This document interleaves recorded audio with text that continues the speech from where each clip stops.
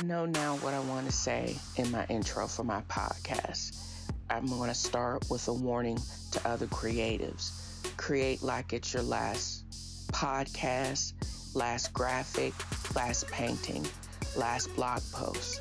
There's so many forces out there that want us to be bland, and that is not possible with this fro.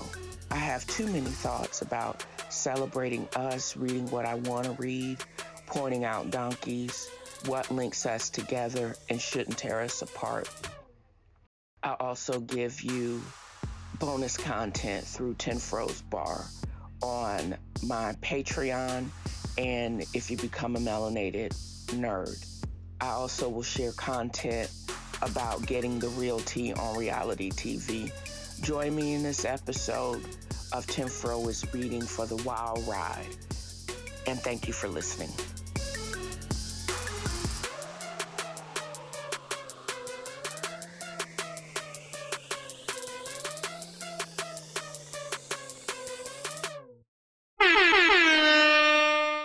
It is so weird to me to be up over 300K total. I still am getting comments and people are leaving commentary on some of the podcasts or some of my episodes from previously. I wonder if they're even going to notice if I don't publish anything for, I don't know, I'm getting ready to go offline the second week in October. I'm getting ready to end the season and just come back in 2024 with plans of talking about other things. I plan on starting to get true treatment for my bad knees. I got the radiographic evidence that both of my knees are fucked up. Right knee worse than the left, but I'm encouraged about getting out again and walking and being able to fit into a first class seat. Reading about some of the Spanish-speaking operas from the Met. Planning on going up to New York if I can. Oh, that would be kind of dope to be able to dress up and walk in and to see this young woman perform. Probably not having enough of pain control to walk through the Metropolitan Museum of Art, but also planning on taking a gander at the museums. I'm having to make these types of plans and travel because my TV watching has come to an abrupt end because the strikes are still ongoing, writers and actors, and I'm going to have to make up my own stuff. And places like New York City, even Houston and LA, going to Vegas, rocking up. Ooh, I could be on a scooter and rocking up like those old people up to the slot machines and just playing and just being in the moment. Getting back into traveling is one of the things that you can do when you're not stuck to a desk, when you have disposable income, and you could use it on what you want. And I think it's going to give me enough of possible creative inspiration to be able to use it on next year's podcast. How about that?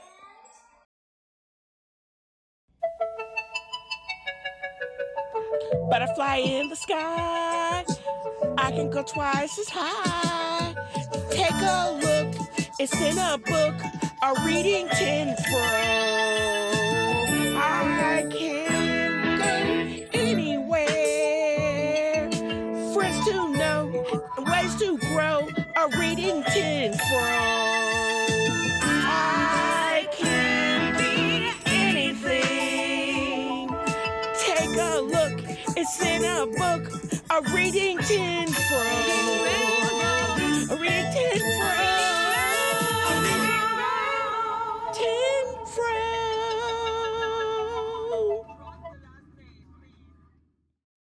Ask not what your podcaster can buy of your services. Ask what you can do to increase patrons, listeners, advertiser to the podcast.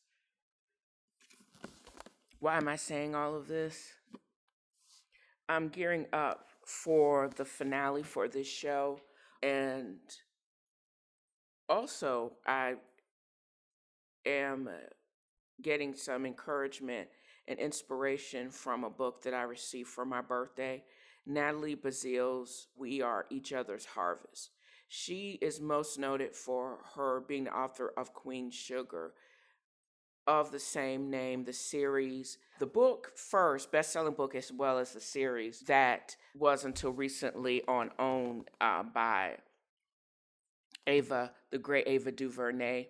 She is an inspiration. And this book, her next endeavor, is a celebration of African American farmers, the land, and the legacy. She actually has ties to Louisiana. Her father basically escaped, was one of the last to leave during the Great Migration, and ended up in South California, where he basically, in pure American dream style, provided metals for the aerospace industry. And she worked for him right up until she decided to become a full-time author and write Queen Sugar. But his ties to the land, he lived through so many things, like working in a gas station, getting rubber poured on his feet and set on fire by white racists. And she, unlike other African Americans that would send their kids back home, she never had that. She did not rediscover her ties and her connection to Louisiana until she was well into adulthood and actually writing this book. So, in the connection that she writes about, that is all through this book, the perseverance, the need to be sustainable against the odd, is a connection to the land itself. And our connection to the land, our connection to the roots of this country and building this country, even in spite of people trying to extinguish us and distorting our contribution to that history, is just crazy to me. I have a connection I didn't realize until several events happened with my father's death, selling this house, having a connection, and then thinking I had a connection with his extracurricular kids, and then finding out that connection was only fleeting. But knowing and the importance of ownership, working hard, having something in your name that's actually free and clear, that actually increases in value, and you can use the value in it to either build your business up or to do other things. It increases in value just on your own if you don't make any improvements to it. But then you make improvements to it, and it also will increase the value, and it stays with the property itself. That's how land ownership is a part of generational wealth. That's part of the American dream that it seems like everyone, the powers that be, racism, tries to not allow persons and people and women and of color not to have.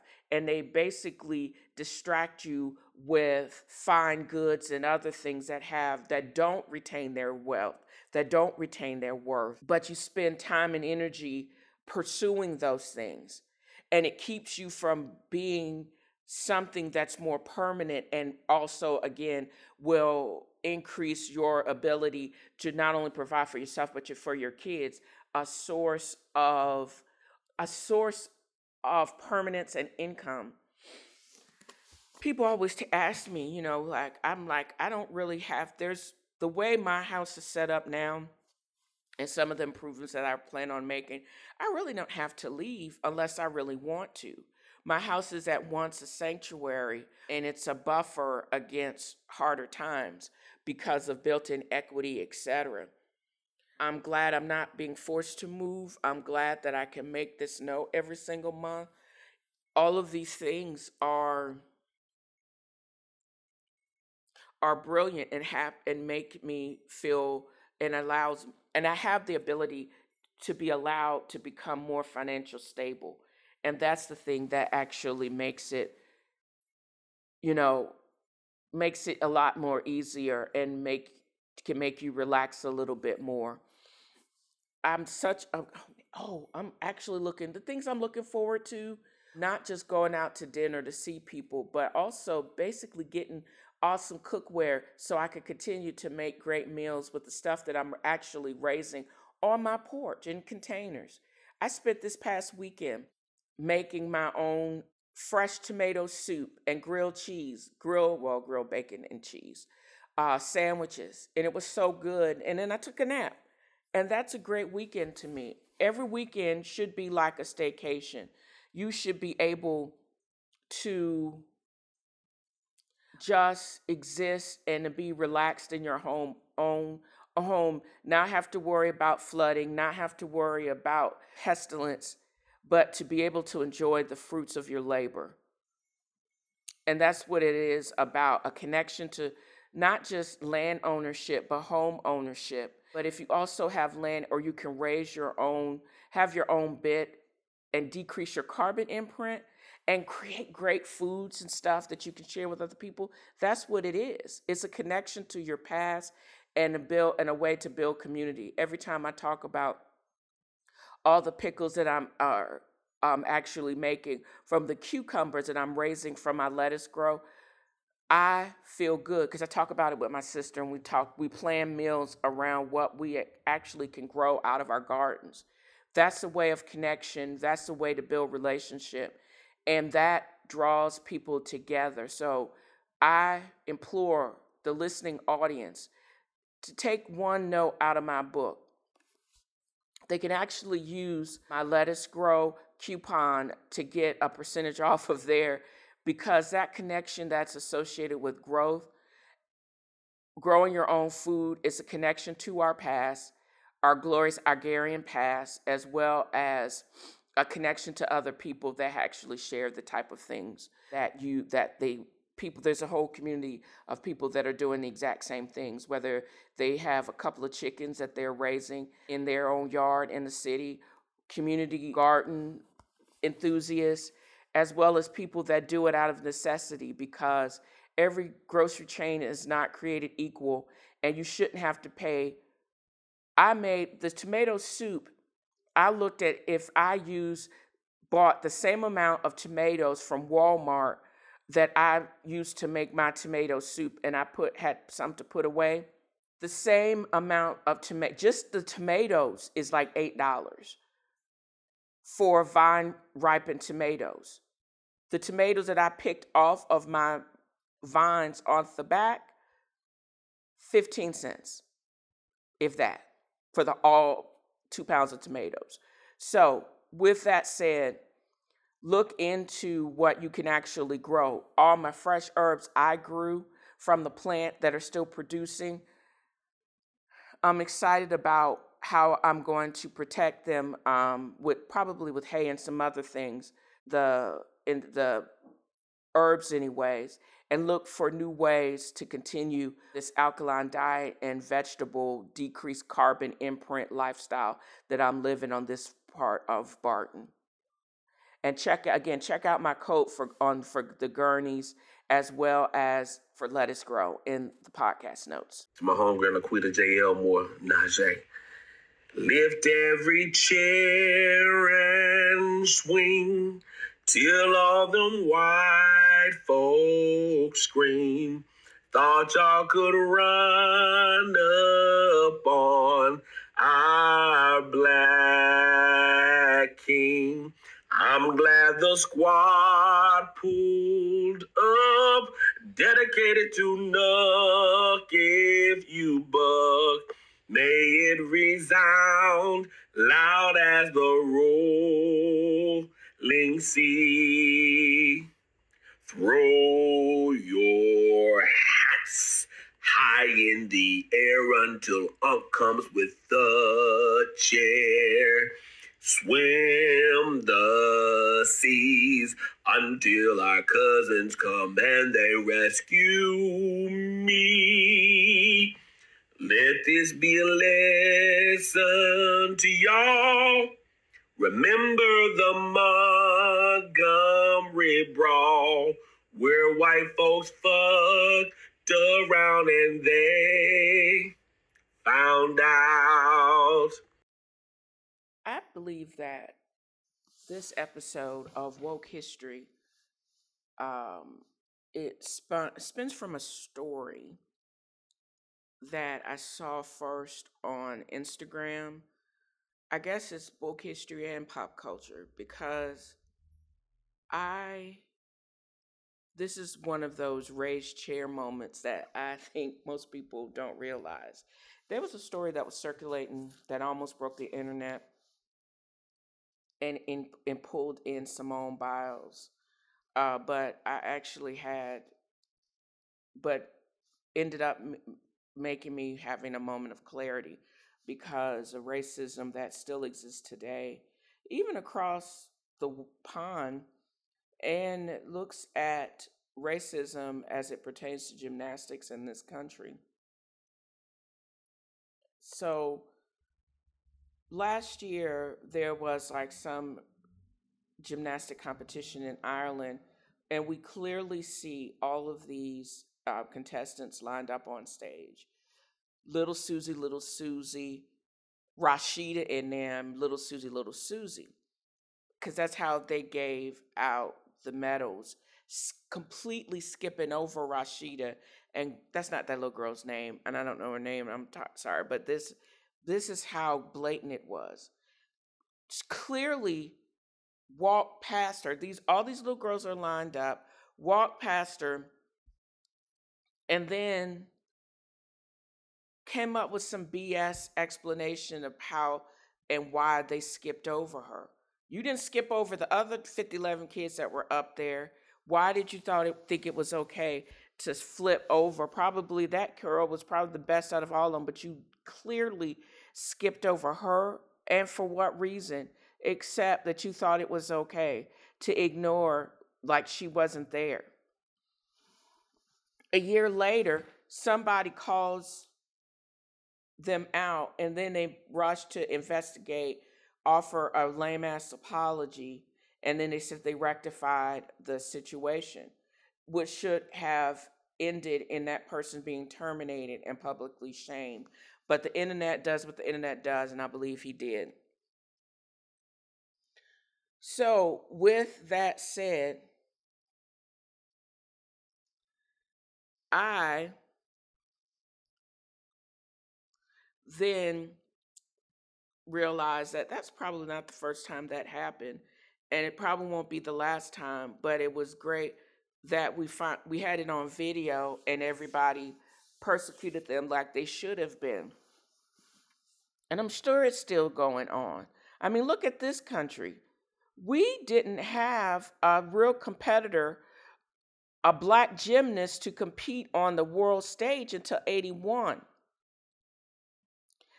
When Diane Durham when she won Junior Elite and she was supposed to participate,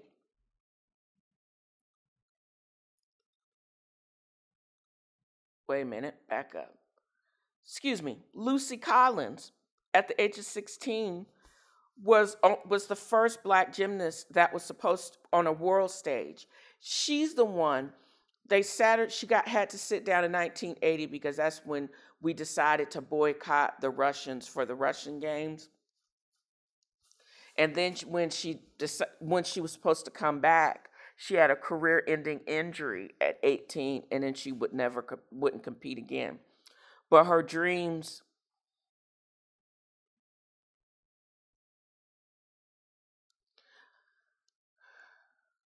she felt her time to compete on the Olympic stage passed her by, but I wonder what she thinks of the 26-year-old Simone Biles still setting records and still in their face with it and still winning championships. Completely different now, completely different bodies now and strength now. Then Diane Durham, she wouldn't become national champion again and then win the all around in 83. And then she would take on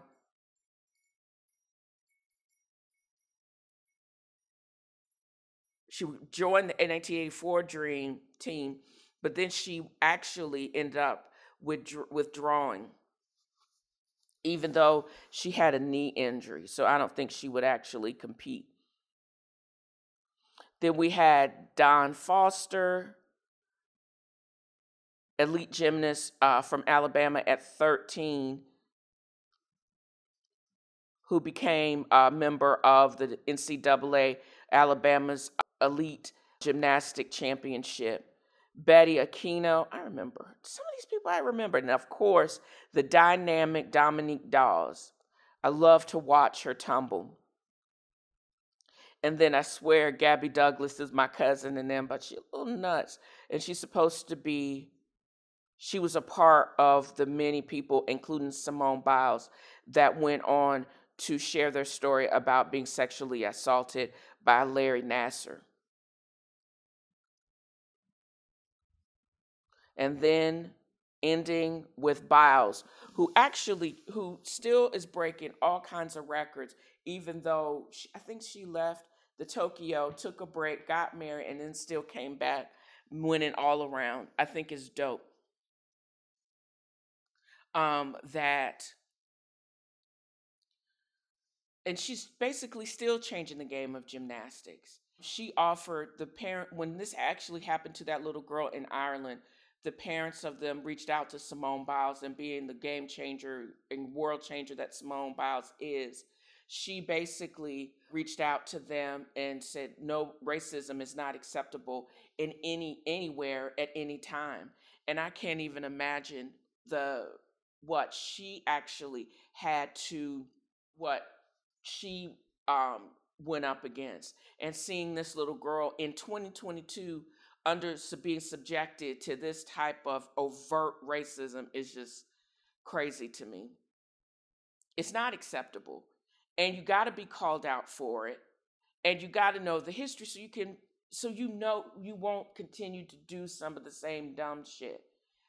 I'm hopeful that this little girl has getting all kinds of good support from people, that if she's still competing and she's still persevering in spite of the stupidity of this one person. The person that basically slighted her, they are not going to forget that time, because she could be the next Simone Biles, Coco Gauffs, the same people that treat and slight people just because of the color of their skin and they think they're getting away with it. The haters are these types of people I consider haters. And when they hate, you just going to have to continue to hate, or you continue to celebrate. But the more you hate, the more the type of people get the person that is the hate is directed against is going to be celebrated. So that's why I think we're going to turn racism on its ear. When you point it out for what it is, and people and person that it's directed against, that's how they're going to elevate. Take that hatred and do something positive with it. And I think that's the whole thing about woke history, pointing out instances of racism, but then also seeing how people persevere and elevate from that persecution is dope. So, breaking news, read all about it.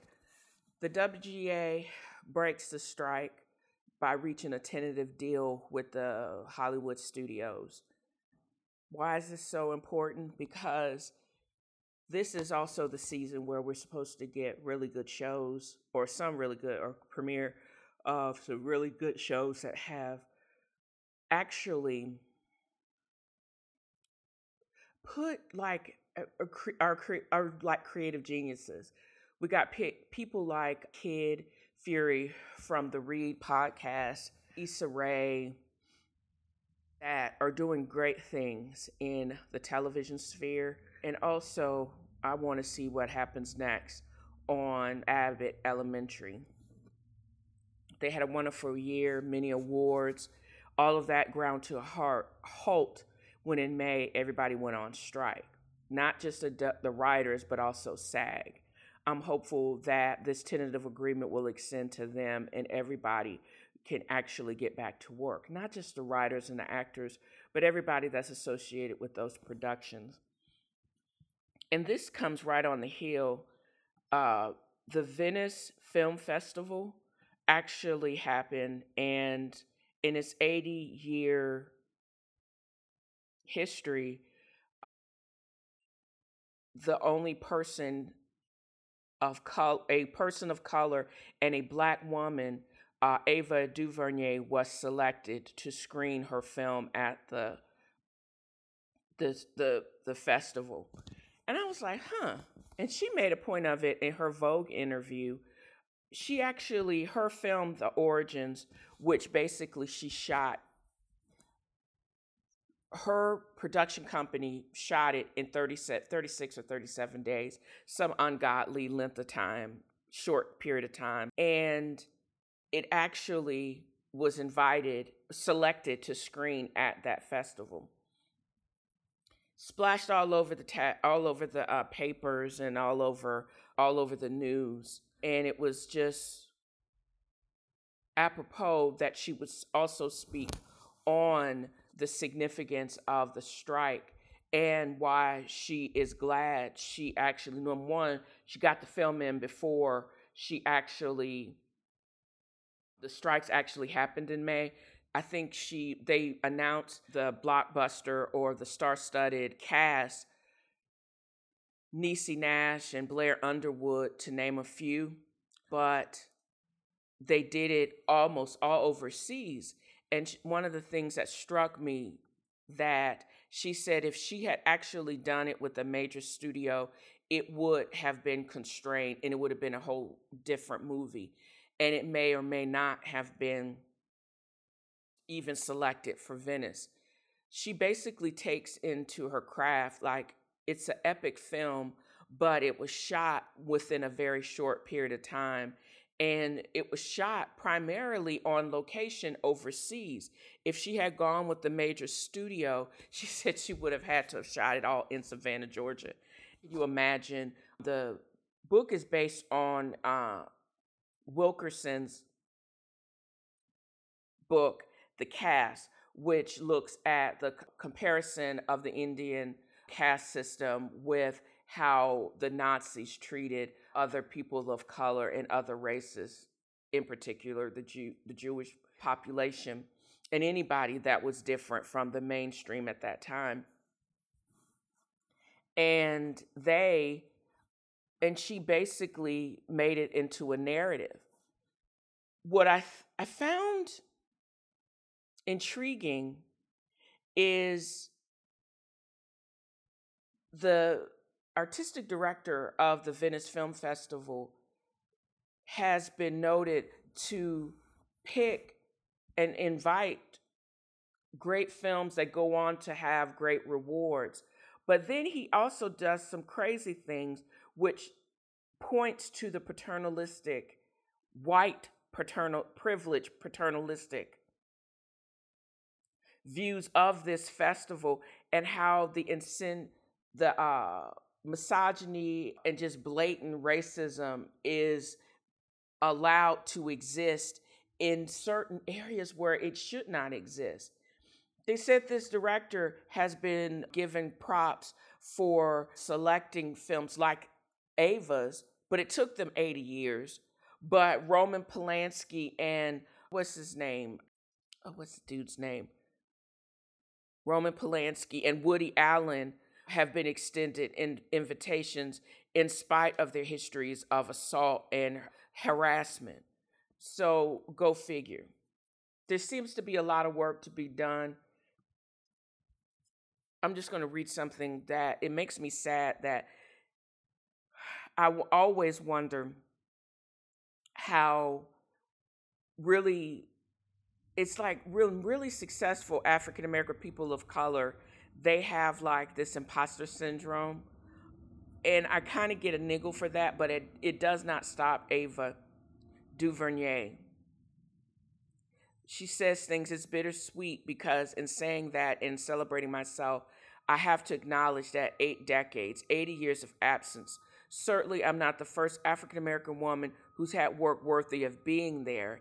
And so we have to acknowledge that there's a lack of inclusion and invitation for many people, for many women before me who should be here. So now that the door is open, I hope that it will be kept open. I'll be the first, but not the last. But it's hard to celebrate something like that because she is the first. And I think people have to just work hard and not use their own preconceptions that it's not going to be good for whatever reason when it is good. She has the body of work to prove it. But she still feels that the stories that are most and best representative of us still are not accepted in the mainstream, either nationally and definitely not on an international. And it took her basically shooting this and just a beautifully told story from what I understand. A beautifully told story that I hope will be screening, or I can actually watch it online in due time here now that all of these strikes are over. And that for once, people will allow us to, how can I say this? People will allow us to tell our stories in such a way with attention to detail and not omission and not turn away. That's what she basically said in her interview.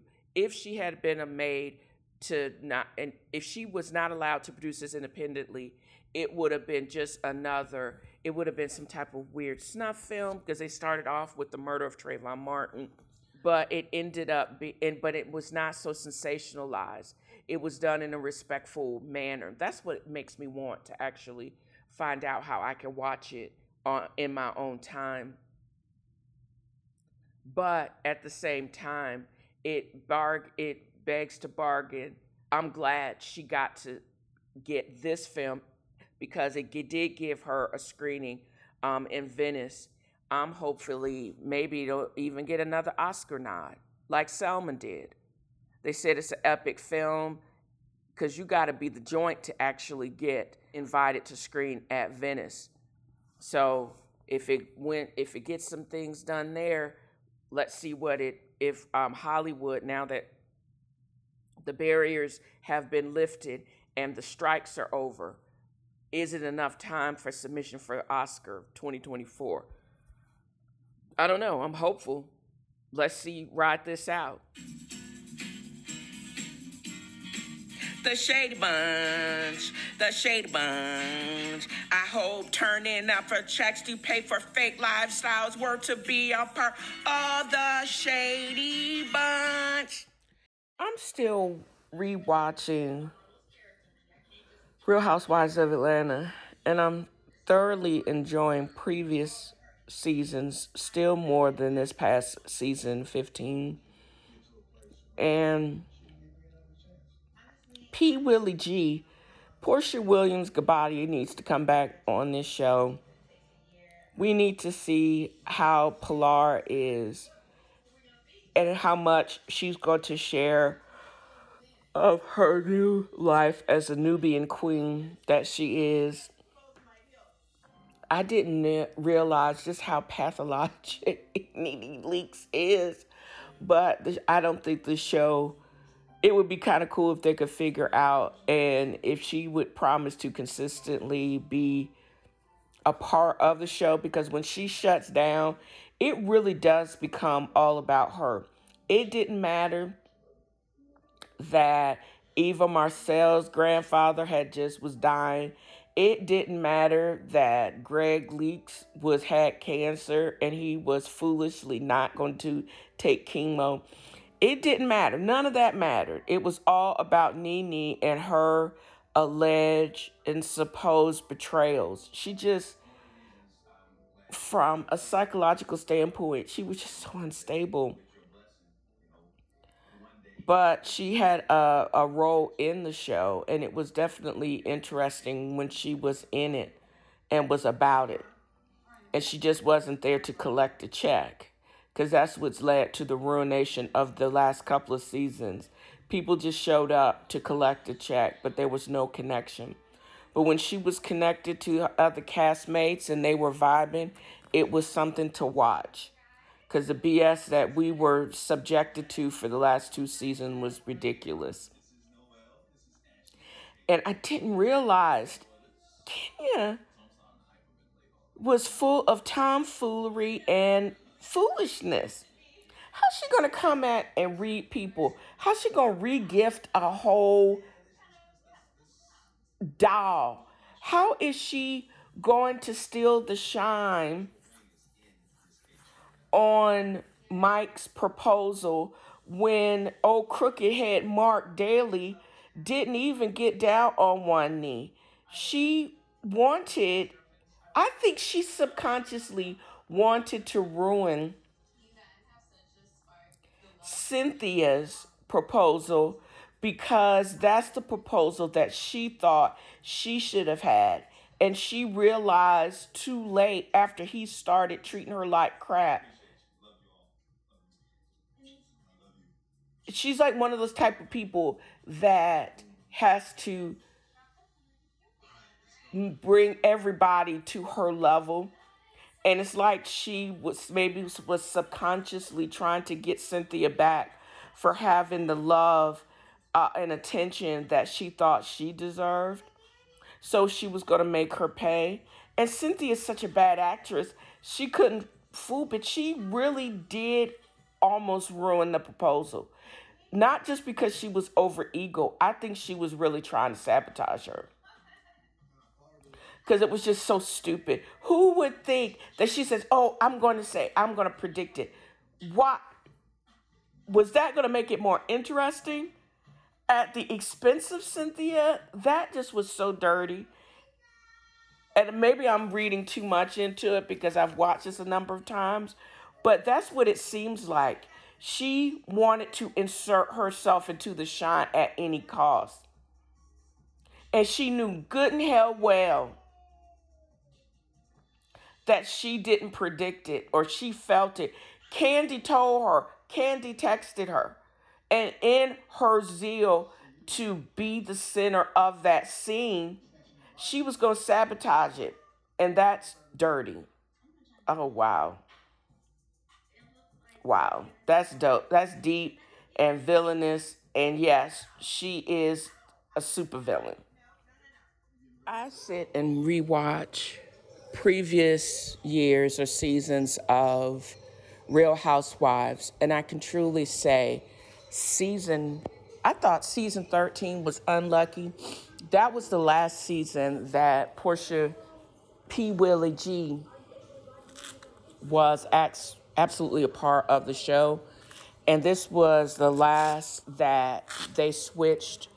And then also Cynthia left the show, and they gave Marlo her peach. It's confusing to me that someone that never is married, she supposedly had 2 ectopic pregnancies, but she wasn't even really openly dating anybody on the show, so how did she get a peach? Besides of her association with being a long-term friend of the show, that's all she had. Marlo never made sense as a full-time cast member, maybe a full-time best friend of the show, but she doesn't make sense there without Nene being there. And it doesn't make sense for them to offer Sheree a peach, because Sheree is only allies with people. The only friends that she may have had some true connection with, and as a friend, was Kim Zolciak. And it was obvious that Kim Zolciak was banned from the show. if the other cast members like Nene was on the show, and even with Candy to a certain extent. And Kenya hated her too. It's just really disconcerting that these women were made a part of the show. And I sit here as I am still working on my, thinking about all of this, because I'm still really into my script, The Old Ladies March on BravoCon. I just made my own fresh tomato soup from tomatoes that I raised. And I can imagine one of the characters, I'm gonna call her Bryn, because why can't you have a Black character by the name of Bryn, going out to her mother's or her mother's friends' gardens because they own a winery. What's that winery that I was thinking about looking into purchasing? Ocoee Winery. But on the grounds, they have roses as well as a really dope garden made with tomatoes. But the difference is the tomatoes are growing out of containers off of the back patio. And she goes and picks her own fresh raised oregano and thyme and basil to mix up with the roasted tomato soup that is served with fresh made bread, Texas toast, Texas toast brioche, grilled cheese, and thick cut bacon sandwich. Of course, the bacon is sourced from local hog farmers. She doesn't pay a premium for it because, of course, the winery also owns the farm.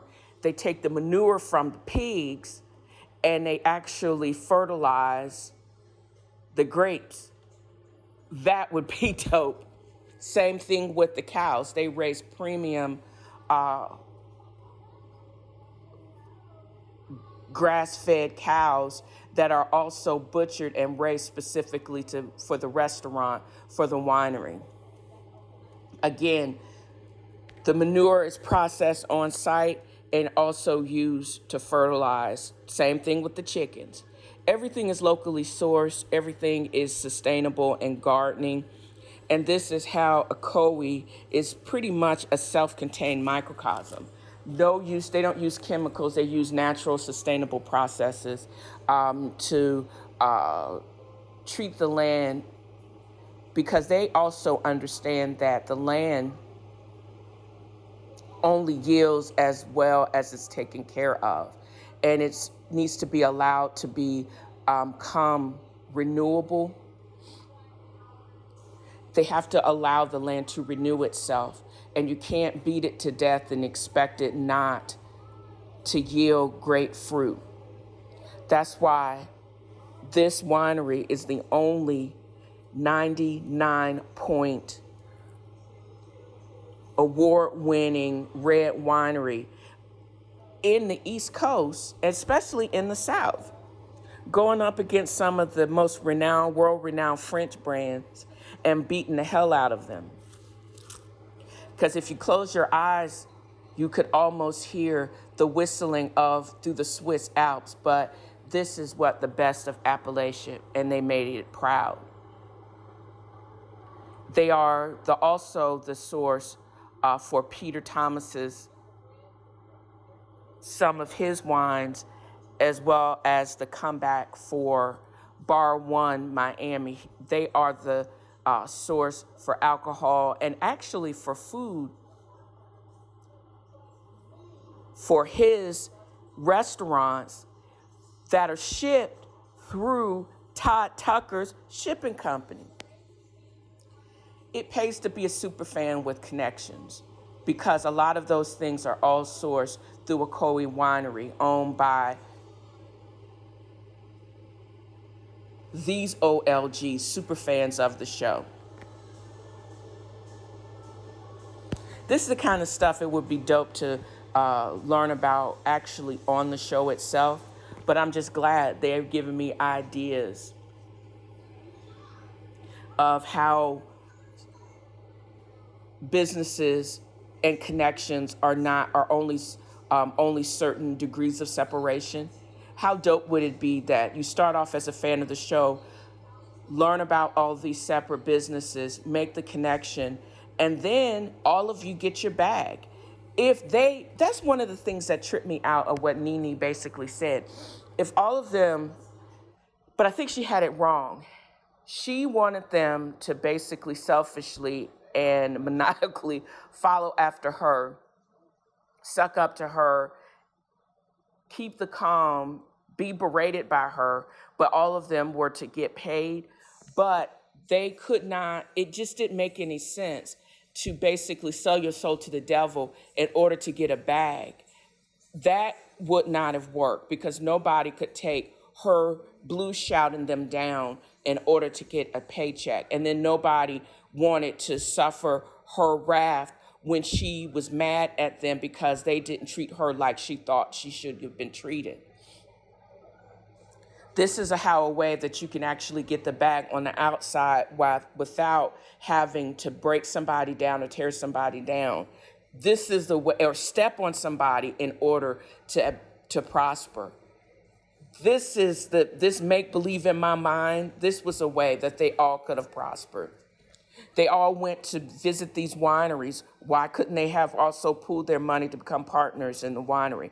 Why couldn't they also become partners to be a source of the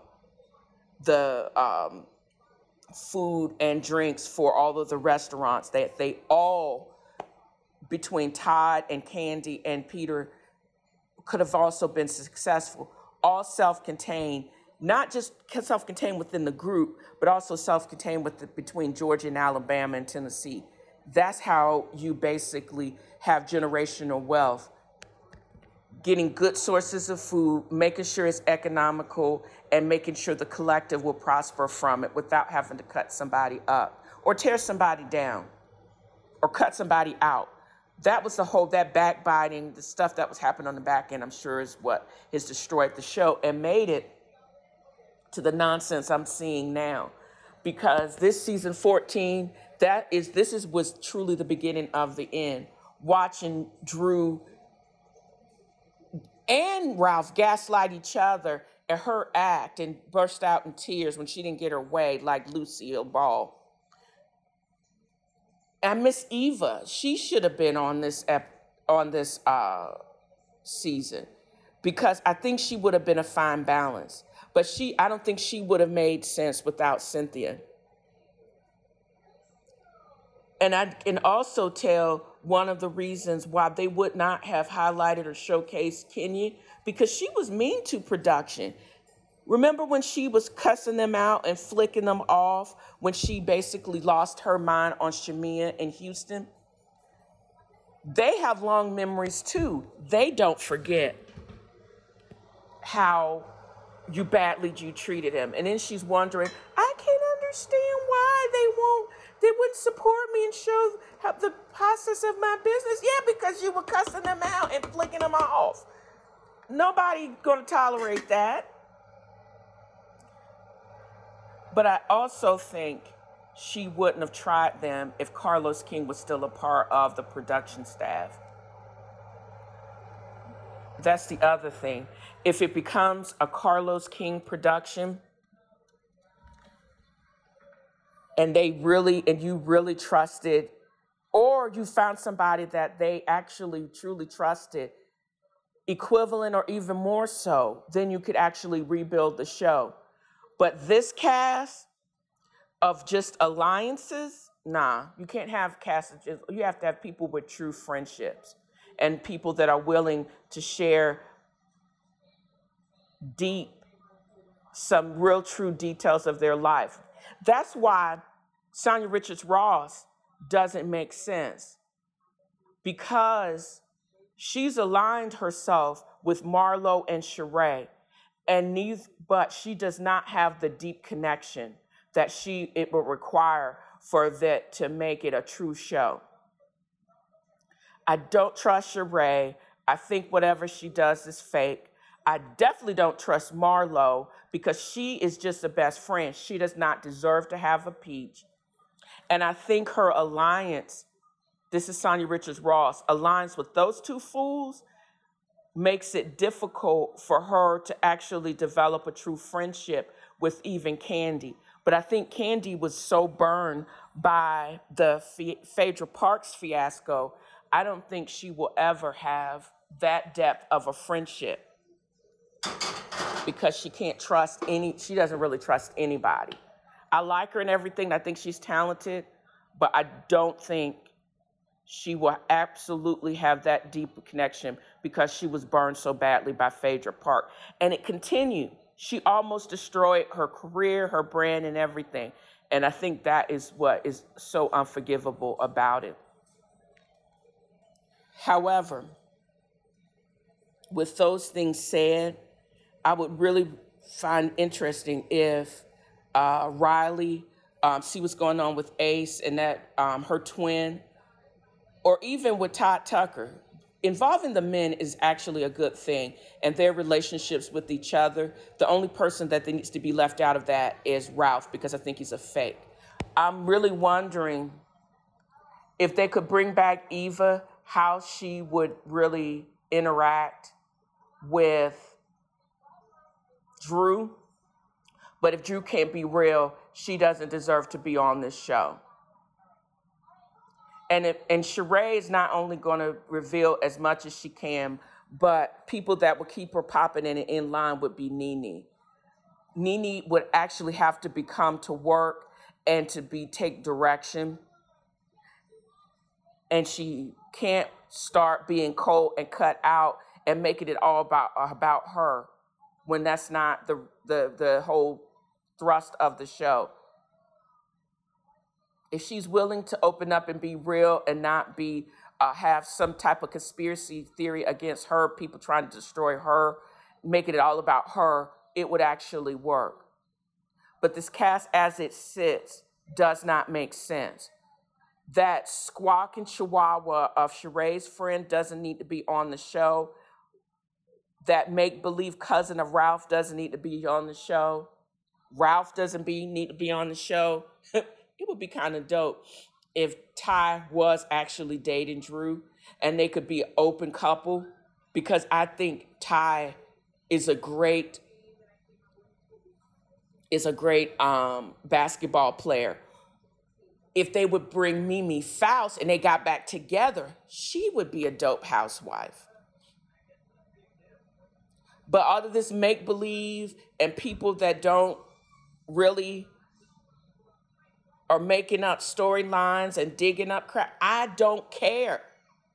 Who would be dope would be Monyetta, Eva,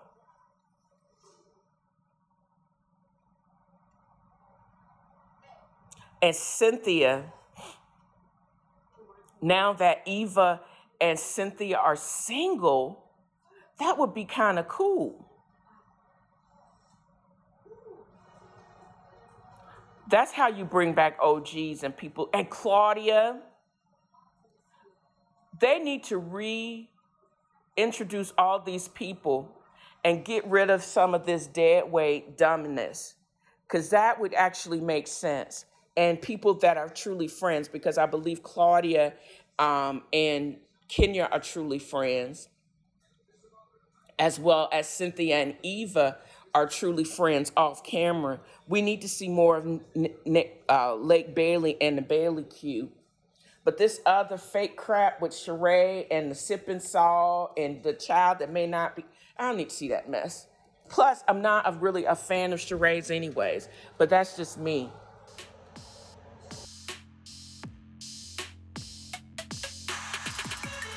And that's it for this episode of TNFro is Reading. You know, I talked cash-ish all last year. I hope the listening audience will continue to enjoy my opinion and not so subtle shade.